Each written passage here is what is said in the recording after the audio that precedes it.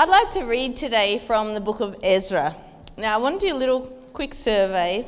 Put up your hand if you have read the book of Ezra this year. Chris, if I had a prize, you would get it. But not a lot of people, which is good because that's what I want to read from today. And so I hope you can go away having learned a little bit of something new today. We've been reading from the Old Testament a fair bit lately at church. Ben and the team have been talking on new beginnings, and the focus has been in the Old Testament, which is often quite different because quite often we find ourselves in the New Testament. It's a bit more, the language is a bit more friendly perhaps, it's a bit easier to understand. And I'd have to admit I've not read Ezra much before, but a month or so ago I was reading through this passage and I just saw so much goodness in the scripture. So today I'd like to share some thoughts and ideas from that with you. So I've titled my message today, Rebuilding the Foundation. Let's pray. Holy Spirit, I pray that you come and be with us tonight. I pray that you use my lips to speak what you want me to speak. I pray that you open eyes and ears to see and hear what you want to be heard and seen. I pray you be with each and every one of us. Amen. So let's get straight into it. If you've brought your Bibles, why don't you turn with me to the book of Ezra. It's in the Old Testament, and we'll read chapter 3. But if you don't have it, it is on the screen as well. In early autumn, when the Israelites had settled in their towns, all the people assembled in Jerusalem with a unified purpose. Then Jeshua, the son of Jehozadak, joined his fellow priests, and Zerubbabel, son of Shealtiel, with his family in it, rebuilding the altar of the Lord God of Israel. They wanted to sacrifice burnt offerings on it, as instructed in the law of Moses, the man of God. Even though people were afraid of the local residents, they rebuilt the altar at its old site. Then they began to sacrifice burnt offerings on the altar to the Lord each morning and evening. They celebrated the festival of shelters as prescribed in the law, sacrificing the number of burnt offerings specified for each day of the festival. They also offered the regular burnt offerings and the offerings required for the new moon celebrations, annual festivals as prescribed by the Lord. The people also gave voluntary offerings to the Lord. 15 days before the festival of shelters began, the priests had begun to sacrifice burnt offerings to the Lord. This was even before they had started to lay the foundation of the Lord's temple.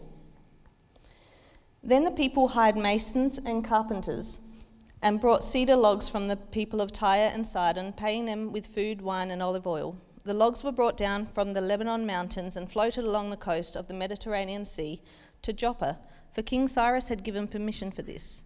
They constructed the temple of God.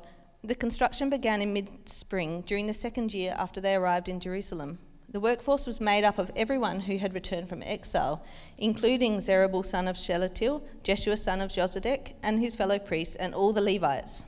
The Levites who were 20 years old or older were put in charge of rebuilding the Lord's temple. The workers at the temple of God were supervised by Jeshua with his sons and relatives, Kadmiel and his sons, and all descendants of Hodiah. They were helped in this task by the Levites of the family of Henadad. When the builders completed the foundation of the Lord's temple, the priests put on their robes, took their places to blow their trumpets. And the Levites, descendants of Asaph, clashed their cymbals to praise the Lord, just as King David had prescribed. With praise and thanks, they sang this song to the Lord. He is so good, his faithful love for Israel endures forever. Then all the people gave a great shout, praising the Lord, because the foundation of the Lord's temple had been laid. But many of the older priests, Levites, and other leaders who had seen the first temple wept aloud when they saw the new temple's foundation. The others, however, were shouting for joy. The joyful shouting and weeping mingled together in a loud noise that could be heard far in the distance. So if we put all the unusual names aside, this passage is about the rebuilding of the temple. But to understand this, we must first look deeper into the history of the first temple, and then we can better learn from this passage. I like to do this with what I read, particularly in the Old Testament, because it gives me a bit of perspective and it puts the passage into context and makes it easier for me to understand. Some verses from the Bible can be taken as a standalone verse, but others need to be looked at in order to understand the context of the verse. Many, we have to have a little bit of knowledge of history in order to understand the message. For example, if you look at verse 12, it's quite unusual, which is the last bit, it's quite unusual when taken by itself. They just built a brand new foundation of a temple for the Lord that they were worshipping, and then you've got half of them are weeping and half of them are rejoicing. It just doesn't really make sense. So there's some really key points in this chapter, and I'd like to go through them. But first I'd like to take you on a short history lesson, if you allow me. So this chapter in Ezra, it's about the beginning of rebuilding the temple, building the foundation. So let's look at what they were rebuilding. They were rebuilding what was known as King Solomon's temple. In 1 Kings chapter 5 to 8, and in Chronicles as well, we read about the temple that King Solomon built. And I'll tell you this, it was very extravagant and very expensive.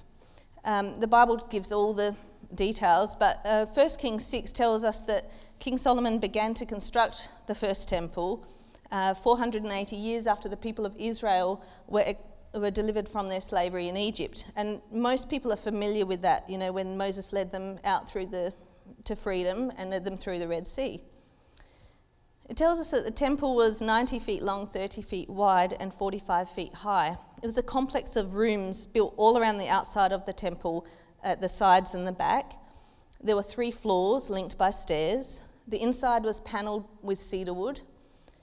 The inner sanctuary was 10 metres long, 10 metres wide, and 10 metres high, and its walls and ceilings were overlaid with pure gold. He overlaid the rest of the temple's interior with pure gold, as well as much of the floor, and decorated with carvings into the gold. The furnishings for the temple included many huge bronze items, as well as other furnishings made from pure gold, silver. They made lampstands, cups, basins, dishes, drinkware, cutlery, and most of this was overlaid with gold. And inside this temple is where they put the Ark of the Covenant. So you get the idea that it was really extravagant. The Bible tells us the quantity of gold, silver, and bronze used in the building of the temple in many different scriptures. And in total, it tells us that over 108,000 talents of gold, which is nearly 3.7 tons of gold, was used in this temple. There was 34,000 tons of silver. Now, the value of this gold and silver alone in today's equivalent would be worth over $216 billion. This doesn't include bronze, which is also very, very valuable, precious metals, stones, the cedar wood. Apparently, King Solomon paid for cedar wood by giving entire communities to the king to pay for the wood. And the temple was built with 153,000 forced labourers. To put this into perspective for me, I work at the Royal Adelaide Hospital, so I think of that. It was a $2 billion building, which took 10 years to make. It's the most expensive building in half the world. And this is just a fraction of what King Solomon's temple was worth. So this magnificent temple was built by King Solomon, and it stood for around just over 400 years. During this time, there were many different kings. The kings began to do evil in the sight of the Lord, and eventually King Nebuchadnezzar of Babylon came to Jerusalem and captured the temple. And from then, thus began the destruction of King Solomon's temple and the fall of Jerusalem. The people became exiled, and if you bear with me, this is where it all connects. For 70 years, the people lived in exile. And then we read in the beginning of Ezra in chapter 1, verse 5 to 7, the family heads of Judah and Benjamin, the priests and the Levites, everyone whose heart God had moved, prepared to go up and build the house of the Lord in Jerusalem. All their neighbours assisted them with articles of silver and gold, with goods and livestock, with valuable gifts, in addition to all the freewill offerings. Moreover, King Cyrus brought out articles belonging to the temple of the Lord, which had been carried away from Jerusalem and placed in the temple of his God. It goes on in Ezra 2 to tell us that they returned to Jerusalem. Over 42,000 people returned to Jerusalem, and then the family leaders gave generously towards rebuilding this temple on the original site of King Solomon's temple. Which brings us to chapter 3, which we read.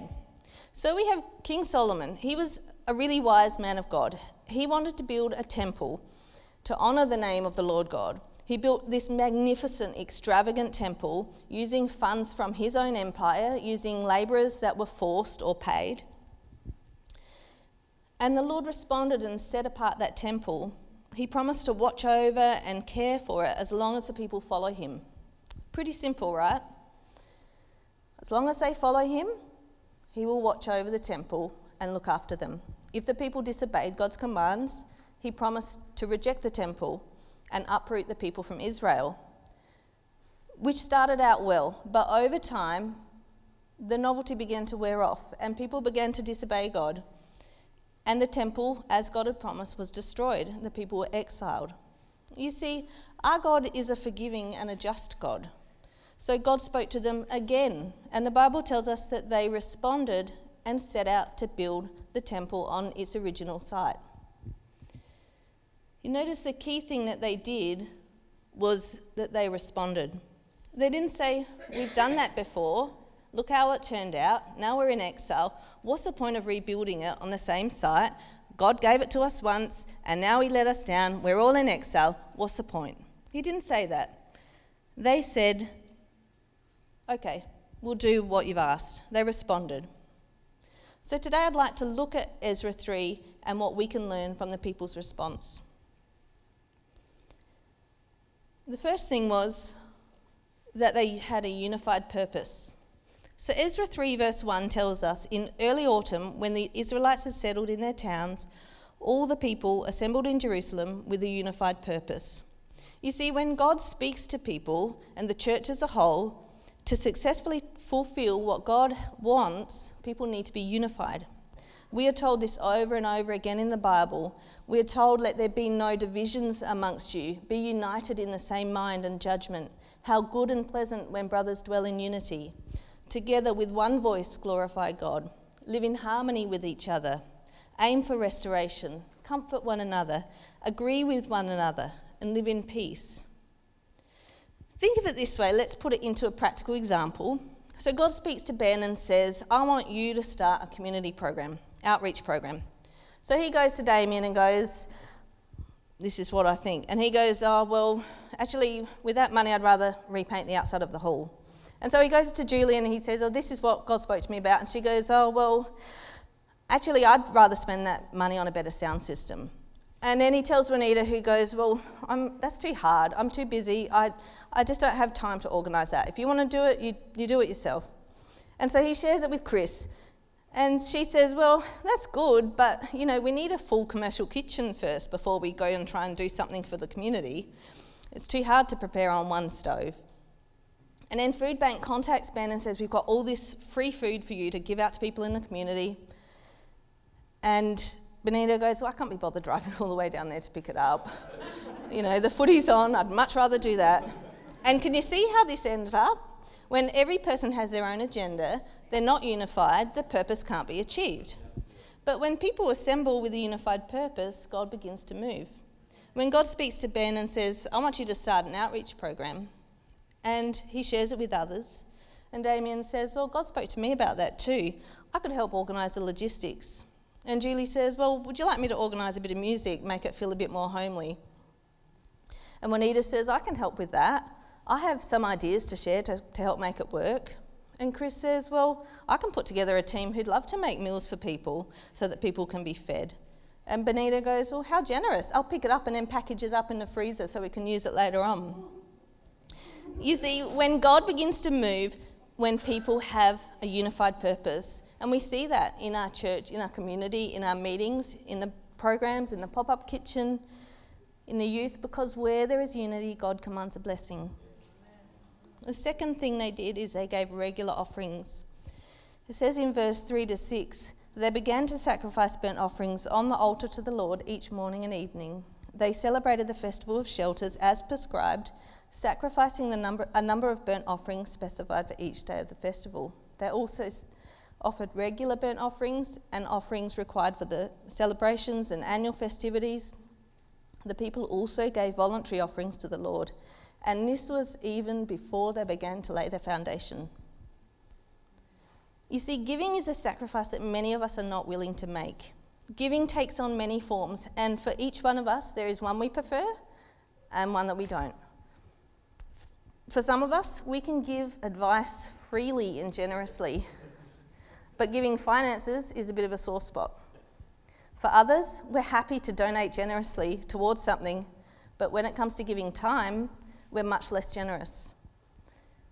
You see, for a foundation to be built in God's kingdom, we must give offerings regularly and generously. See, in these verses, they gave regularly morning and evening. They gave voluntary. They gave regularly, even before the foundation was started. They didn't wait until the project was well underway and then say, okay, I'll give now that it's well underway. I'll give a little bit and we'll see how it turns out next. They generously supported the project because they believed in what God had promised to them and they believed in the voice of God. You see, the Bible talks about giving of tithe. It's a fundamental part of the Christian faith because it's being obedient to God and giving back a fraction of what He's given to us.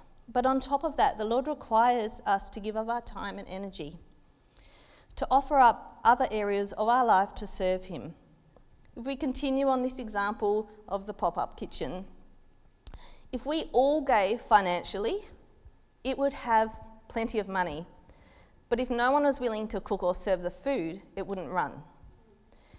In the same way, if everybody cooked a soup, but no one was willing to sit down and listen to someone's story, how then will they come to know about God's love? To build a firm foundation, it's important that we give regularly what we have to offer. The third thing is that they all contributed to the workforce. In Ezra 3:8, it says the workforce was made up of everyone who had returned from exile. When you look at the temple that King Solomon built in comparison to the second temple, I noticed a couple of key differences.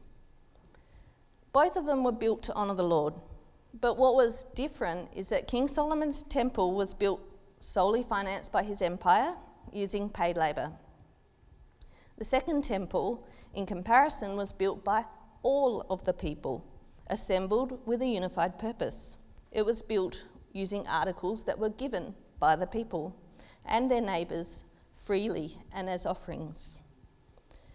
And it was built with a workforce that was made up with everyone who had returned from exile. The second temple was built from a sacrifice of the people. Yes, it wasn't as grand or magnificent. It didn't cost as much in financial value. It wasn't as big. But it was celebrated because they all contributed to it in some way or another. Maybe the men and women who could worked on it. Maybe the grandmothers cooked so that the men and women could work longer in the day.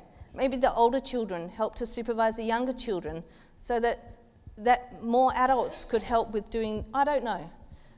But the Bible tells us that everyone made up the workforce and everyone can contribute in some way.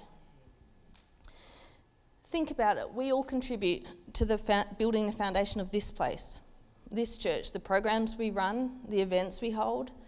We all contribute to that with a unified purpose. And that is why God blesses the church. You see, man looks at the outside, but the Lord looks at the heart. What will the Lord see when He looks at your heart? Will He see your contribution to His kingdom? You see, a program run through the church requires all of us to contribute. Our Sunday services require all of us to contribute.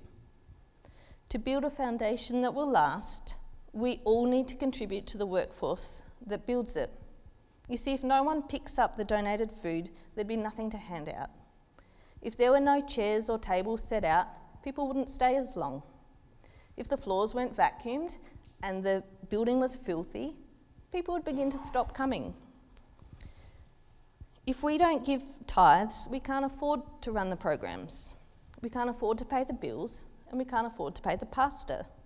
If we don't give extra offerings, then the children in the schools wouldn't have noodles for lunch, They wouldn't have an up and go in the morning to help them concentrate and do better in school. We wouldn't be able to hand out bags of groceries to families struggling. It's true, we all have a role to play into contributing to building a foundation. And this is what the people did in this passage when they built the foundation of the temple. They all contributed. Did they do it begrudgingly or with an angry heart? No, they didn't. And that leads us to the fourth point, that they praised and thanked the Lord. Ezra 3:11 says, "With praise and thanks they sang this song to the Lord. He is so good, his faithful love for Israel endures forever." Then all the people gave a great shout, praising the Lord, because the foundation of the Lord's temple had been laid. You see, the building of a foundation with a unified purpose, it deserves to be celebrated. It deserves for us to praise, to give thanks, to sing, to shout, to be happy, because the foundation for the Lord is a foundation which is built to stand through many years, to change many lives and many hearts. When a foundation is built on a rock as solid as our Lord, nothing can shake it. We should celebrate this. We should sing. We should praise. We should give thanks. A foundation cannot be built with disunity, nor can it be built without the contribution of all of us. Now, do you remember at the beginning we read verse 12? Remember I told you it didn't make much sense? Some of them are weeping, some of them are rejoicing. Without looking back in the history of the verse, it didn't make much sense. But if we look at it again, it follows directly after this verse of praise for the foundation being laid. It says, "But many of the older priests, Levites and other leaders who had seen the first temple wept aloud when they saw the new temple's foundation. The others, however, were shouting for joy. The joyful shouting and weeping mingled together in a loud noise that could be heard far in the distance."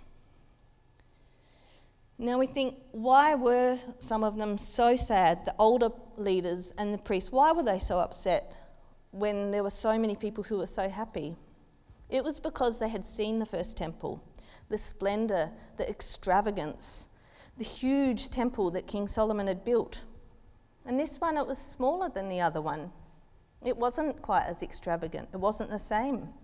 And you see, they began to compare rather than to see what God had done for them. But for those generations who had been born in exile, this was the best thing. It was the first time they had a place to worship, and that's why they were celebrating. You know, it can be hard. Some of us have been in churches that were bigger and more extravagant. Some of us have been in churches singing hymns since we were children. For some of us, growing up in the church has almost blinded us to the outside. You see, the people in this passage had lived in exile for 70 years. That's a long time. 70 years of nowhere to go to worship, nowhere to make offerings to the Lord they believed in. But instead of celebrating, they were weeping. The younger ones who were born in that 70 years had never had the privilege of being in the house of the Lord. They were celebrating because finally they were able to be in the presence of the Lord. You know, it's important for us to remember, don't be so busy weeping for what was lost that you cannot celebrate the privilege standing before you. God came to save the world, not to condemn the world. He came to save the lost. The Bible tells us it's not the healthy that need the doctor. You see, they lived in exile for 70 years. That's 2 or 3 generations. This is what we are building a foundation for. We know that the word of the Lord endures forever, so let's stop living comfortably, mourning the loss of a more magnificent building where God is showing us, look, I am here building a foundation amongst people who are unified, people who give, amongst those who contribute, and amongst those who praise me. Think about it. We all know about ruins, don't we? Our lives aren't much different than the people of Judah back then. We know firsthand social ruins. We've been isolated, lonely, separated from people that we love, the friends that we hold dear, especially over these past few months. Like these people, we know economic ruin. Businesses are closed, profits are down, jobs have been lost. Maybe it's your health. Maybe symptoms are exacerbated and you can't get an appointment with the doctor. Or perhaps it's your mental health as a result of the stress and uncertainty. Even spiritually, we can experience ruins. Our faith can be shaken and weakened in the face of disappointments around us, in the face of unanswered prayers. But you see, when our lives and our world is in ruins, we too need to start rebuilding our foundation of social ruins, economic, health, our spiritual. We need to start rebuilding the foundations that we have built those things upon. And what do we build it with? There's two stones that we build it with. We build it with God's word. You see, the Bible tells us that God's word is the source of truth and knowledge in this world. God's word is powerful. It contains his promises. Like, God does all things for our good. Promises like, you are forgiven, you are loved, you are cared for. God's word directs, it empowers, it enlightens, it gives life, it sustains faith and nourishes it. Jesus described this kind of foundation by saying, everyone who hears these words of mine and does them will be like a wise man who builds his house on the rock. The rain fell, the floods came, the wind beat and blew on the house, but it did not fall because it was founded on the rock. This foundation block will last. The other stone we need is Jesus Christ. Paul says in 1 Corinthians 3:11, "For no one can lay a foundation other than that which is laid, which is Jesus Christ." And we build on and we stand on and we live on that fundamental truth. Jesus Christ crucified and risen for me. We build on, live on and stand on our Saviour and his work for us. Work which makes us right with God and gives us eternal life. The foundation of God's word and Jesus Christ is the only foundation that will last and can stand. When you rebuild your foundation, start with the right foundation. After we have the foundation, we can begin to shift the focus. After the foundation was laid, there was a celebration. And in this celebration, we saw two things. We saw joy and we saw sorrow. You see, in the midst of rebuilding, the faithful responded with joy and sorrow. And we too can feel these emotions during times like this.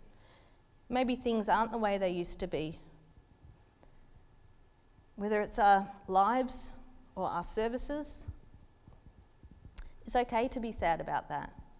It's okay to grieve what has been lost. It's okay to not be okay. But we need to tell the Lord what we are feeling, and he will then bring us into the fullness of what he's planned for our lives. You know, after they completed the second temple, the Lord said in the book of Haggai 2:9, "The latter glory of this house will be greater than the former." There are times in all of our lives when we need a new beginning with God. Maybe you've failed the Lord deliberately through sin or rebellion. Maybe it's been a careless drifting into the world and its ways, neglecting God. Maybe it was a disappointment or a trial which has caused you to drift from the fellowship that you once had with God and his people. Then you need a new beginning. And what we have to realize is that if you need a new beginning, if you need to rebuild the foundation, don't try and do it alone. It's best done in unity and with the two stones of God's word and Jesus Christ. It's time for us to stand up. It's time to move forward. It's time to unite together and build the foundation that God wants us to build for those who need it. For those who for 70 years, for generations, have not had a place they can come into to know God. For those who have never had a place that they felt welcome to worship in. These are who we are building the foundation for. Don't make excuses anymore. Don't let sickness stop you. Don't let age stop you. Don't let your unfamiliarity with the songs stop you. It's time for us to rise up and take our place amongst the workforce for the foundation, to build a foundation that honours the Lord. I hope that this message has challenged you today. When we meet together, when we become part of something bigger, we become united.